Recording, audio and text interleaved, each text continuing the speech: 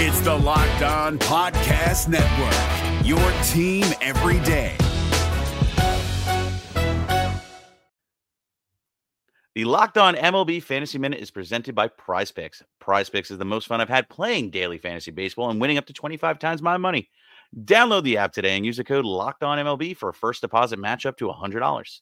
Exploring my skills on Prize Picks this season adds an extra layer of excitement to daily fantasy sports. With just a few taps, you can transform $10 into $1,000 if you've got the skills.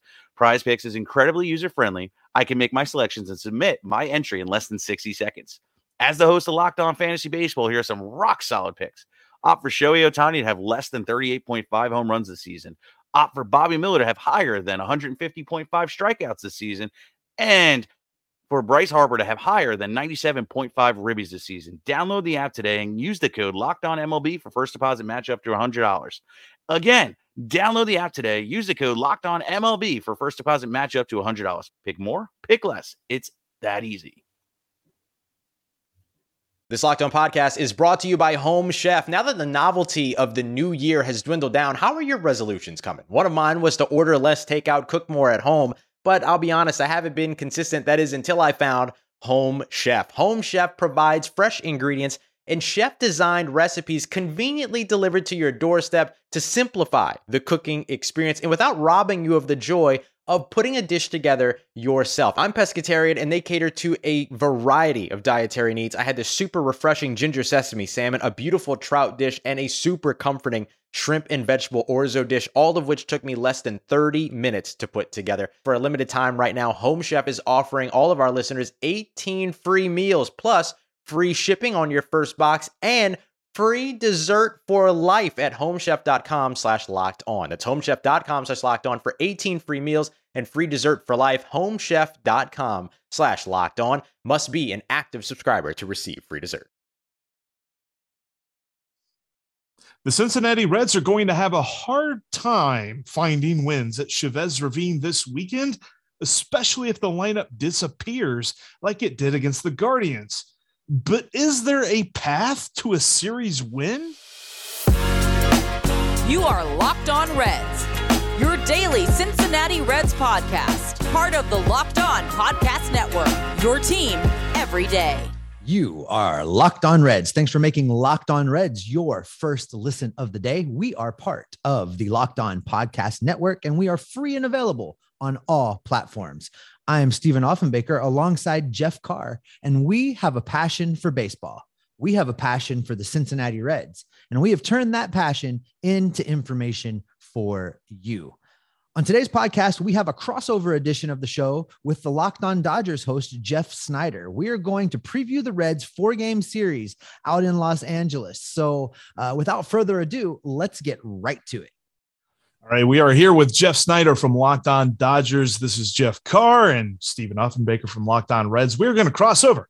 We're going to talk about this 4-game set in Chavez Ravine. We got Jackie Robinson Day on Friday. It's a big weekend for the Reds and the Dodgers, a former great rivalry. I don't necessarily know that we're talking about much of a rivalry, especially when you're talking about this season. It really looks like David versus Goliath because, well, the Dodgers, they like to win and they like to pay for wins, and they're good at doing that, and they're good at building teams that do that. And the Reds are like, hey, if we can not pay for wins and still win, then maybe we could, try that. Anyway, let's start first, though, with the big topic, Jeff, because Clayton Kershaw was masterful. In fact, some might use that P word, but then he didn't get to finish the game. What's going on over there? It's a hard situation. I am the biggest Clayton Kershaw fan in the world, literally and figuratively, size-wise. You put me next to every other Clayton Kershaw fan, I'm bigger than them, and I love him more. I would have loved to see a Clayton Kershaw perfect game, but it was never going to happen. Like, nobody throws a complete game in their first start of the season. Hardly ever. I would guess the last one was probably Kershaw in 2013. Maybe somebody's thrown a perfect game in his first start of the season since then, but it doesn't happen very often. And then you throw in, this is a guy who's been on the injured list the last 5 seasons, who's coming off a season-ending injury last year, didn't pick up a ball until January, had a shortened spring training, and it's 36 degrees. And the fact can't put a roof on the Minnesota state. Like, come on, gosh, what was that? Somebody deserves to be fired for that. But the reason you have a plan coming into a game like this, the reason you sit down with Kershaw and say, hey, you know what, for your first start this year, we want to get you to 80, 85 pitches. You make that plan together. And the reason for that is you have a plan for the whole season. Your plan to keep Kershaw relatively healthy all year so he can be healthy in October. That's the goal. And to throw away a smart, well thought out plan for a 20% chance of making history, personal history, doesn't make sense to me, especially when you factor in what Kershaw said after the game, that the last inning or two, he thought his slider sucked. And so, it's unlikely he was going to complete the perfect game anyway. And he's already at the pitch count you set, and there's 2 innings left. Do you really want to exceed his best case scenario? And he throws the perfect game. He just threw 25 or 30 more pitches than you planned on, coming off injury, bad weather, shortened spring training, all those things we mentioned. And worst case scenario, it gets broken up in the 9th and he threw 25 more pitches than you planned on, and he doesn't even get the history, And so as much as I would have loved, I still, June 18th, 2014, Clayton Kershaw's no-hitter that should have been a perfect game if Hanley Ramirez knew how to play shortstop. That is still a great day for me. I know that date. My wife spent 11 and a half months making a cross stitch of Clayton Kershaw standing with his arm in the air on the mound after he threw that no-hitter. Like, I am a huge Clayton Kershaw fan. I would have loved to see the perfect game. It was never going to happen. And Dave Roberts and Clayton Kershaw sat down together in the dugout after the 6th inning and had that conversation and decided together that it wasn't going to happen. So let's do one more inning and call it a day. Kershaw was at peace with that decision. Roberts was at peace with the decision.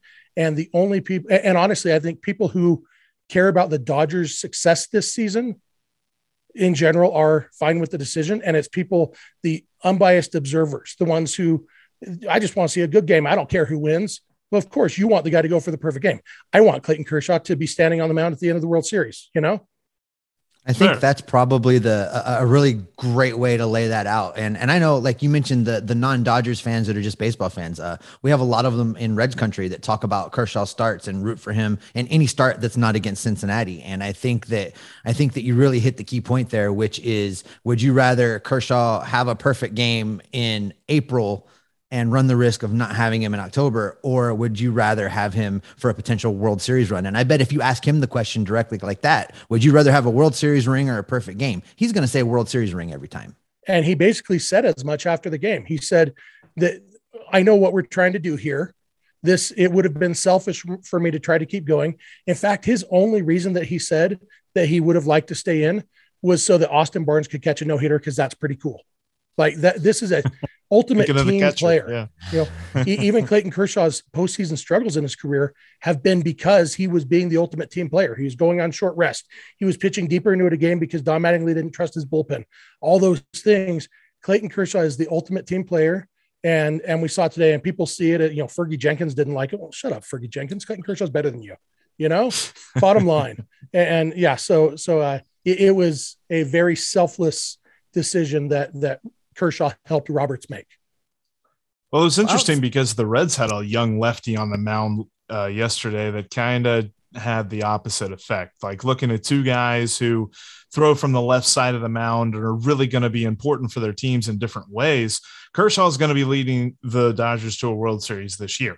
I firmly believe that. When it comes to Nick Lodolo, it's probably going to take a few years for him to be a part of a Reds World Series team. And we saw that over the last couple of days, the way that this lineup is hitting and the way that the bullpen, it's a young bullpen. This isn't the same yard sale bullpen that we had last year in Cincinnati, but there's still going to be some struggles. And with that, we are betting on the bullpen in game 1. We'll talk about pitching matchups and things like that here in a few minutes. But coming into this series, the Reds are kind of looking way up at the Dodgers. Honestly, they're kind of looking in-house to make sure that they get their consistency rolling. And here they are going out to LA to face just a crazy buzzsaw. If we can come away from this Dodgers, I'm going to be honest. If we come out of this Dodgers series without getting swept, if we can steal one in LA, Yeah. I'll consider it a success. The way things are going right now, the disruption that we have in the lineup, the uncertainty at third base, the inconsistency in the bullpen, the inconsistency with the young starters. If we get one win in Los Angeles, I will be happy to get the hell out of there and head to San Diego. I mean, seriously. And I promise, Jeff, we are not just being nice because this is the first time you're talking to Steve. Should we just agree on a 3-1 series and call it a day? All right. This has been locked. No, I'm kidding. Obviously, I prefer a sweep, but I'll take 3 wins out of the next 4. It'll be interesting. There's it's a cliche to say there's a reason the game's not played on paper, but like most cliches, that's true. And the Dodgers lost the series to the Rockies this past weekend, despite the fact that the Dodgers are a significantly better team than the Rockies. The Dodgers lost the series. And so anything can happen. But I definitely have my fingers crossed that the thing we expect to happen happens. Jeff, you look at this team day in and day out, this Dodger team that, as you mentioned, if you look at them on paper, they don't have a weakness. There's really not any particular area you can point at and say they really need to go out and work on that. But as a guy that watches them every day, and we're not just talking about on paper now, you see the actual product. What is the best avenue to attack this team? Is there a weakness there that you don't just readily see if you're looking at the stat sheets? There's definitely weaknesses. The Dodgers starting pitching right now is a little bit questionable. Walker Buehler pitched pretty darn well on opening day. And obviously Andrew Heaney and Clayton Kershaw both pitched well in Minnesota. But one of those names I just said was Andrew Heaney. And so it's a question mark there, as well as he pitched on Tuesday, I don't know that I would expect him to pitch that well again. I hope he does, but and Julio Urias, who won 20 games last year, went 20-3. He was terrible in his first start against the Rockies. And so, obviously that's in Colorado. You never know what to make of a bad start in Colorado. And then the start in between those, or the other starter, is Tony Gonsolin with Tyler Anderson piggybacking. Both of those guys have potential to be really good, but there's question marks there. And so right now, while they're waiting for Trevor Bauer's situation to be resolved, however that's going to happen, and trying to figure out what their starting rotation is going to be, I'd say that is, if not a weak spot, at least a potential glimmer of hope for Reds fans. You have to watch where else you're going to go.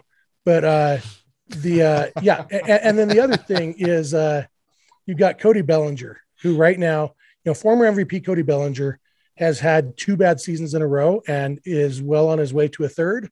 Although he did on Wednesday, he had a double and a homer, his first 2 extra base hits of the season.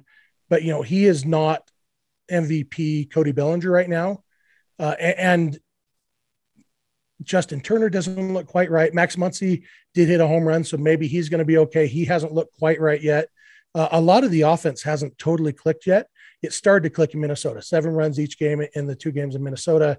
Things started to click, but the offense, it wouldn't shock me if the Dodgers offense struggles in a game or 2 of this series. Coming up, we're going to tell you why Hunter Green is the pitcher that worries the Dodgers the most. And yeah, we're talking Hunter Green over Tyler Mahle.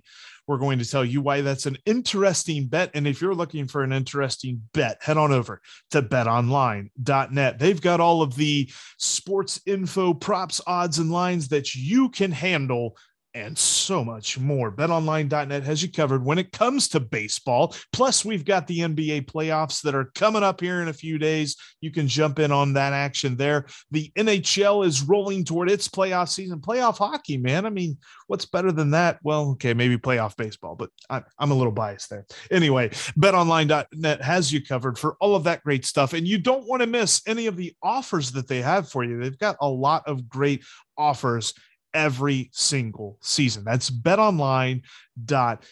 Next time you're looking for a prop, an odd, a line on whatever sport you want to cover. I mean, we're talking about even boxing, UFC, WWE. They've got Vegas casino games as well. That's betonline.net, where the game starts.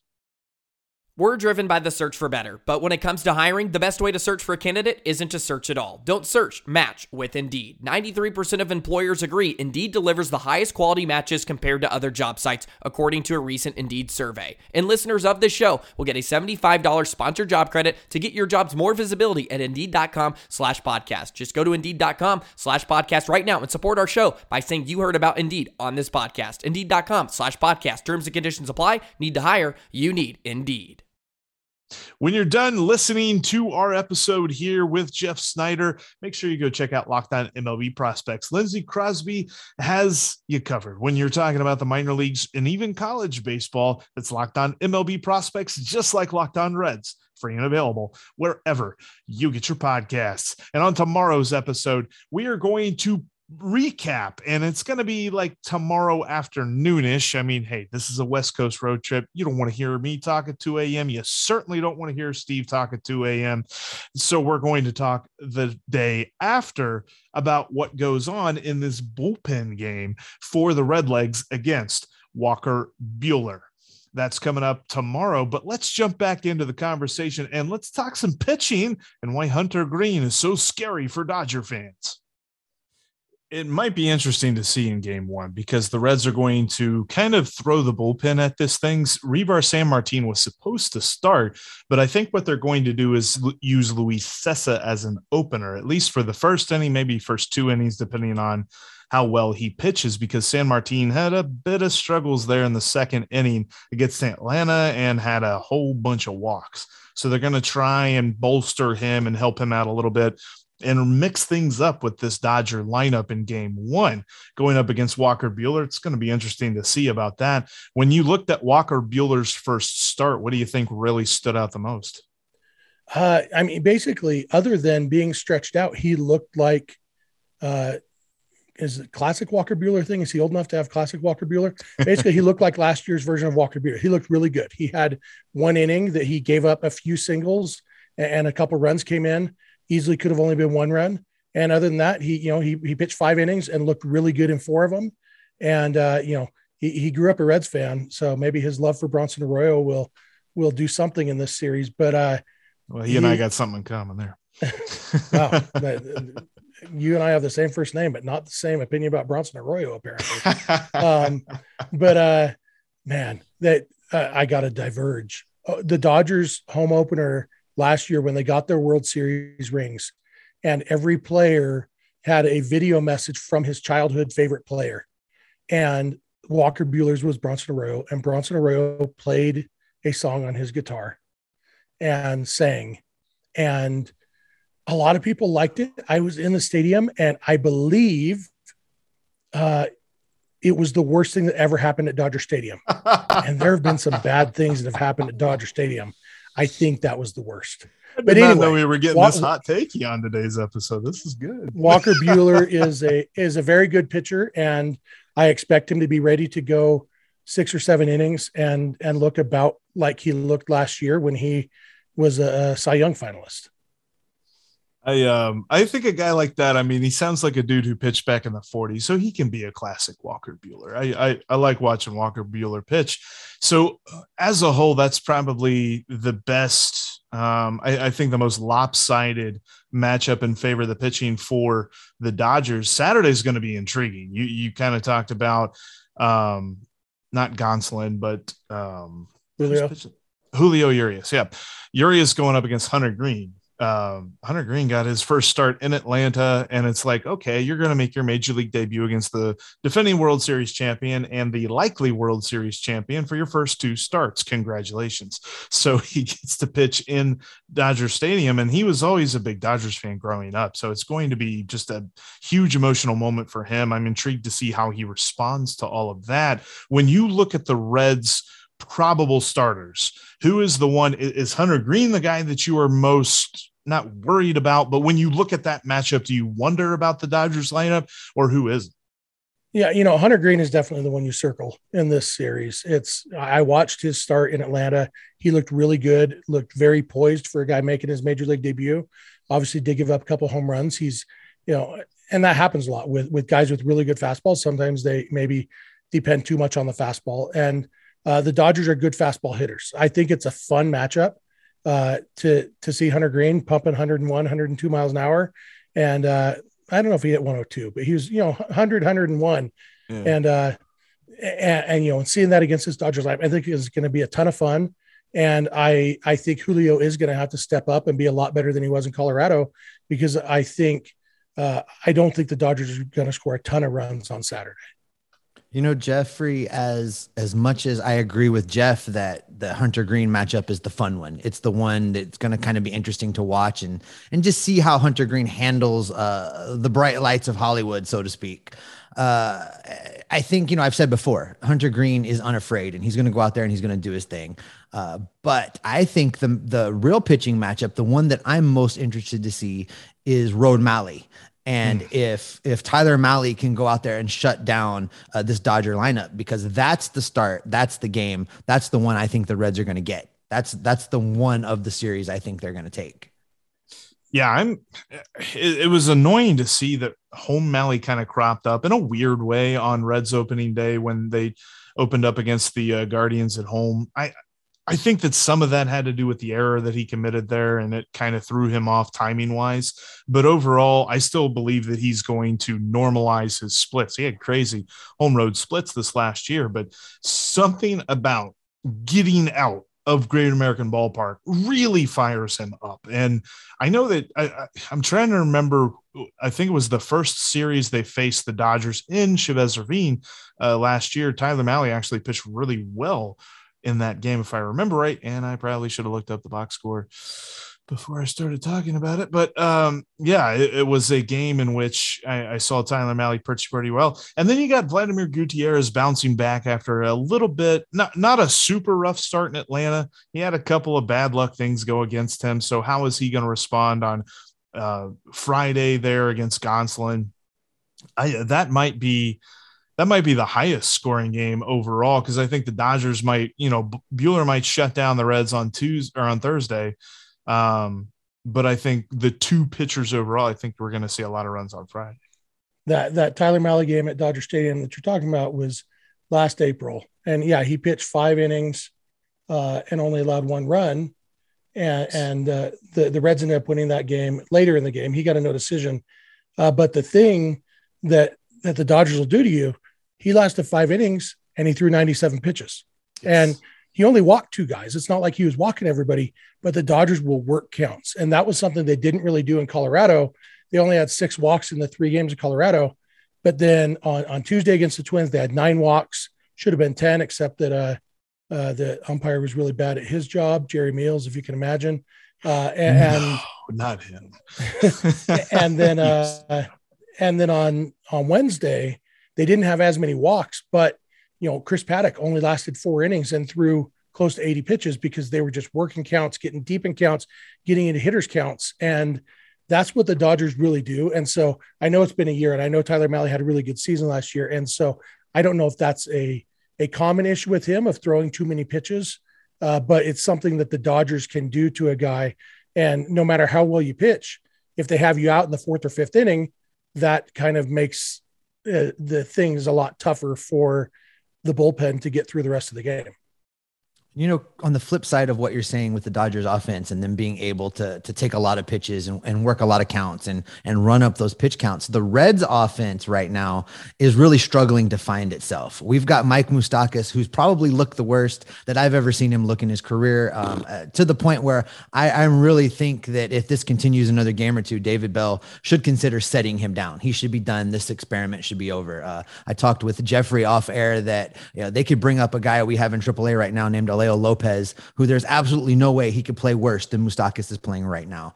So there's a hole there. We've had a problem with our outfielders getting going. Tommy Pham has yet to record a hit, although he has gotten on base.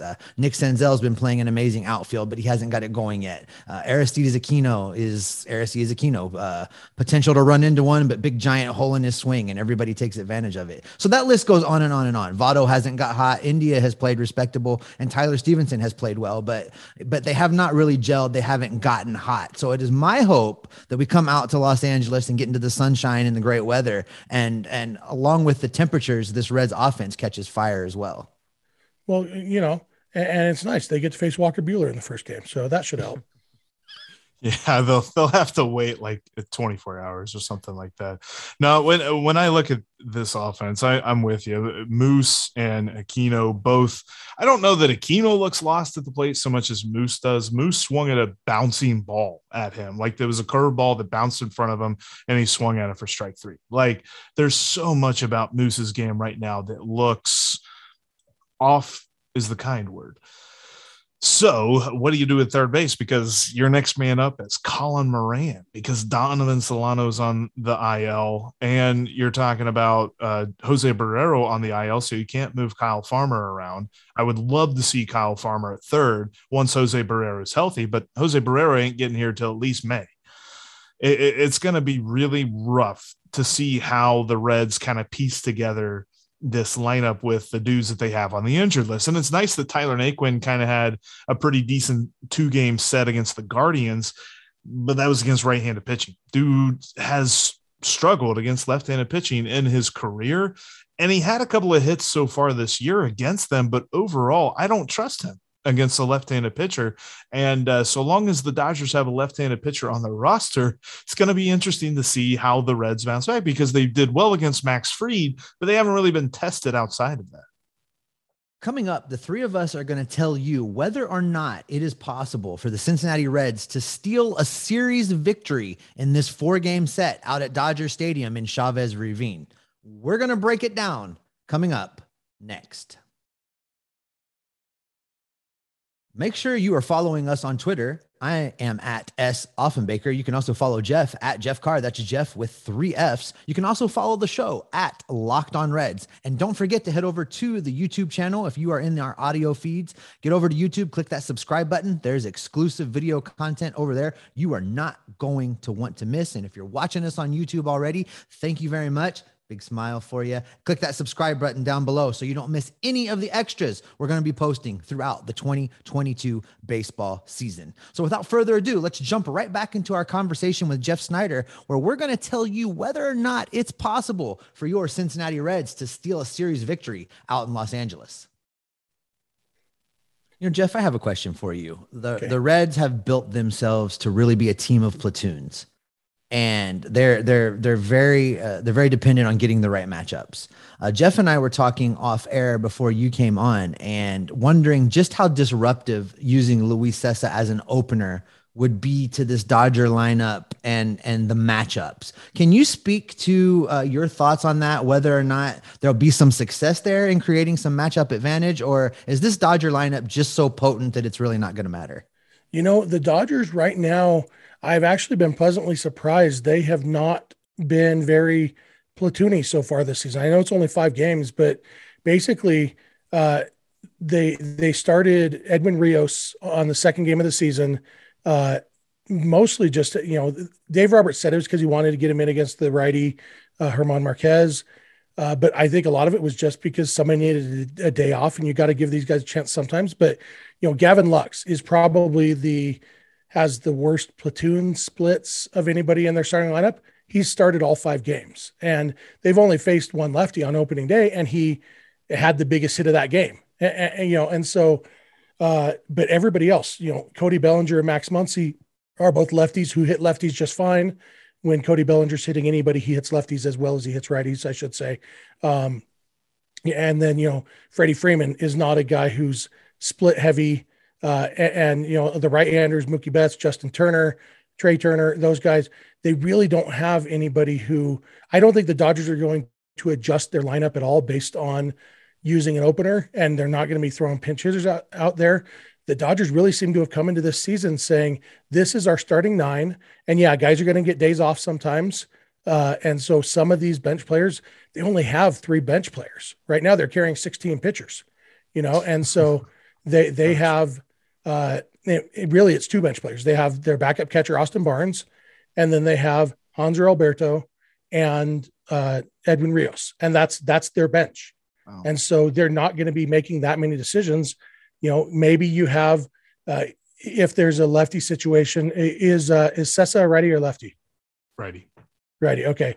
So, you know, maybe, I don't even know, because Hanser Alberto is definitely a guy who hits lefties better than he hits righties, and Rios definitely hits righties better than he hits lefties. And so maybe late in the game, but it's definitely not going to affect their game planning strategy at all. I'm intrigued to see how David Bell manages that, and don't tempt him with a good time saying that the Dodgers are carrying 16 pitchers like that. He'll do that before you have a chance to blink your eye. But overall, when I look at how the Reds are set up in this series, I look up and down the Dodgers lineup, and it seems like 1 through 9, it's a tough out for the Reds right now. I mean, outside of Tyler Stevenson has been a tough out. Joey Votto has seen a lot of pitches, hasn't really caught fire just yet, but there's not a lot of guys. India, he's all right at the top of the lineup. Once you get past the first 4, maybe first 3 at this point, depending on who you're looking at, it might be a little bit rough. Who is, all right, let's say this. Who's the best Dodger hitter at the end of this season? At the end of the season, I mean, I think that this is hard because there's so many good ones. A few legitimate possibilities. My guess would be either Mookie Betts or Trey Turner.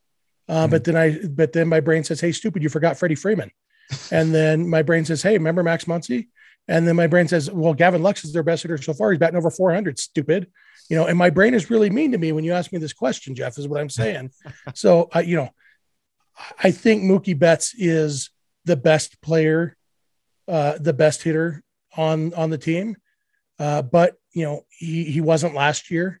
And so we'll see what happens. But if I had to put money on somebody, it would be Mookie Betts. But that's why, despite some sponsors of the Locked On Podcast Network, I'm not really a betting man because I don't know.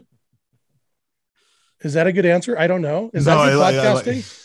I think this is good content, right? You could almost just list all of the names and throw a dart, and you'd have probably just as much chance of being right because there's so much talent in that lineup. I mean, it's really hard to narrow it down. Whereas on the Cincinnati side of things, there's a couple names. It could be Jonathan India, it could be Joey Votto, it could be Tyler Stevenson. That's pretty much it. That's the list. Yeah, and if I threw the dart and it landed on Cody Bellinger, people would laugh at me. But that dude won an MVP 3 years ago, and he's 20. I think he'll be 27. I think he was born right after I graduated high school. I think he's not even 27 years old yet. So he's in his prime. He won an MVP just 3 years ago, and so Cody Bellinger could very easily figure it out and be one of the best players in baseball again from now until the end of the season. And he's the guy who people would laugh at you if you picked him right now. Yeah, the spin zone storyline for the Reds this year has been trying to catch lightning in a bottle. And if that's the case in comparison, well, the Dodgers are the lightning. If there's like a small scenario that this even happens, but if the series goes 3-1 to the Reds, how's that happen? I mean, obviously Hunter Green and Tyler Mahle would both pitch really well and shut down the Dodgers offense. It's hard for me. Like, I know anything can happen. I know the Dodgers just lost a series to the Rockies. It's really hard for me to picture this series going to the Reds.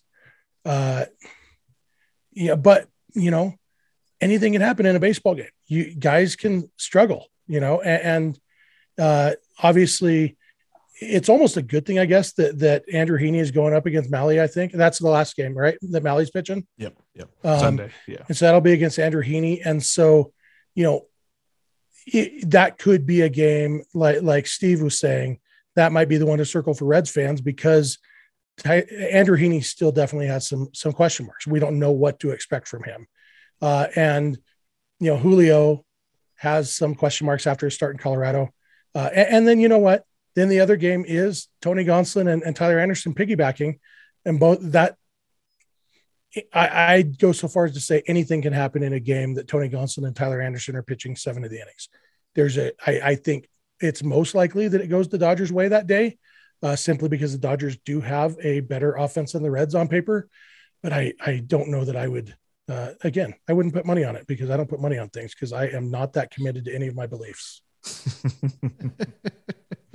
Yeah, Jeff, I think I'm along the same lines. It's really hard to find that third win in the series for the Reds. I can see it in the Hunter Green game. I can see it in the Tyler Mahle game.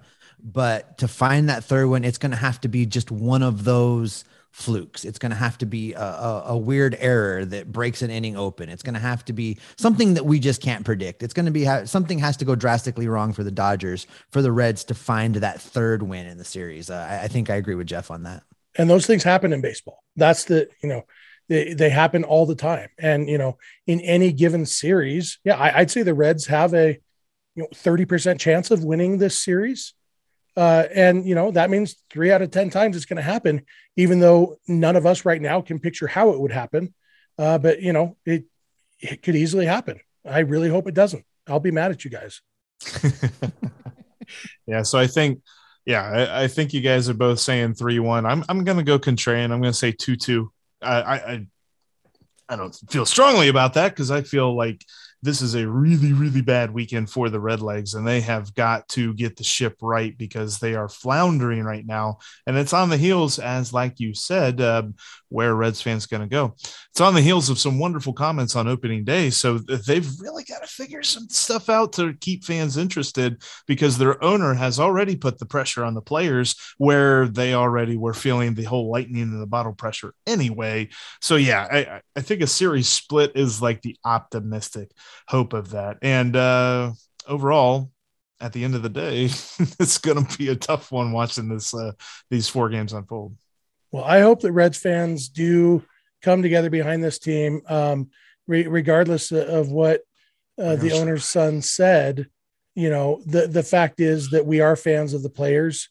We're not fans of the owners. And unfortunately, there's not a way to support the Reds that doesn't put money into the pockets of the people who don't care about Reds fans. And so that's frustrating. But, I hope, I don't know what it looks like for the Reds fans to be able to band behind this team in a way that actually is helpful. But I hope that you guys can figure it out because Cincinnati is a great baseball town. It's like the original baseball town. It's a nice stadium there.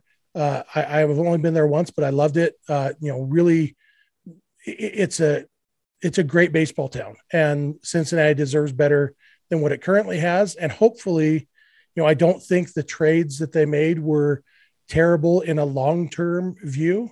It kind of sucks right now what they're going through. And I hope that it works. And I hope that at some point, Major League Baseball figures out a way to make it so that city teams don't have to crap on their cities and their fans for a couple of years at a time in order to be successful, or at least don't think they have to. I don't think they did have to do that. I understand why they think they did. But yeah, I other than this weekend and whenever the Dodgers go to Cincinnati, I wish nothing but the best for the Reds and Red fans. Like you said, it hasn't really been a rivalry since the 70s, probably since the Big Red Machine. And so until then, it's a bummer of a situation, and makes me glad that my team's owners like spending their money. That's a good spot to end today's podcast. Thank you so much for listening and for watching the Locked On Reds podcast and making us your first listen of the day. Now go make Locked On MLB your second listen. As Paul Francis Sullivan, please call him Sully though, has you covered with his unique perspective of Major League Baseball past and present. That's Locked On MLB, just like Locked On Reds, free and available wherever you get your podcast. Tomorrow afternoon, make sure you check out our reactions to Game 1 in Los Angeles, and as we look ahead to a weekend of baseball at Chavez Ravine for the Cincinnati Reds. The Reds might be in a little bit of a struggle right now, Steve, and with everything going on and all of the nastiness and things coming from the ownership side of things, people probably are wondering about our Cincinnati Reds. But when they talk about you and when they talk about me, what can they expect? No matter what's going on in the baseball world, you can count on Jeff and I to be locked on Reds every single day. We'll talk to you tomorrow.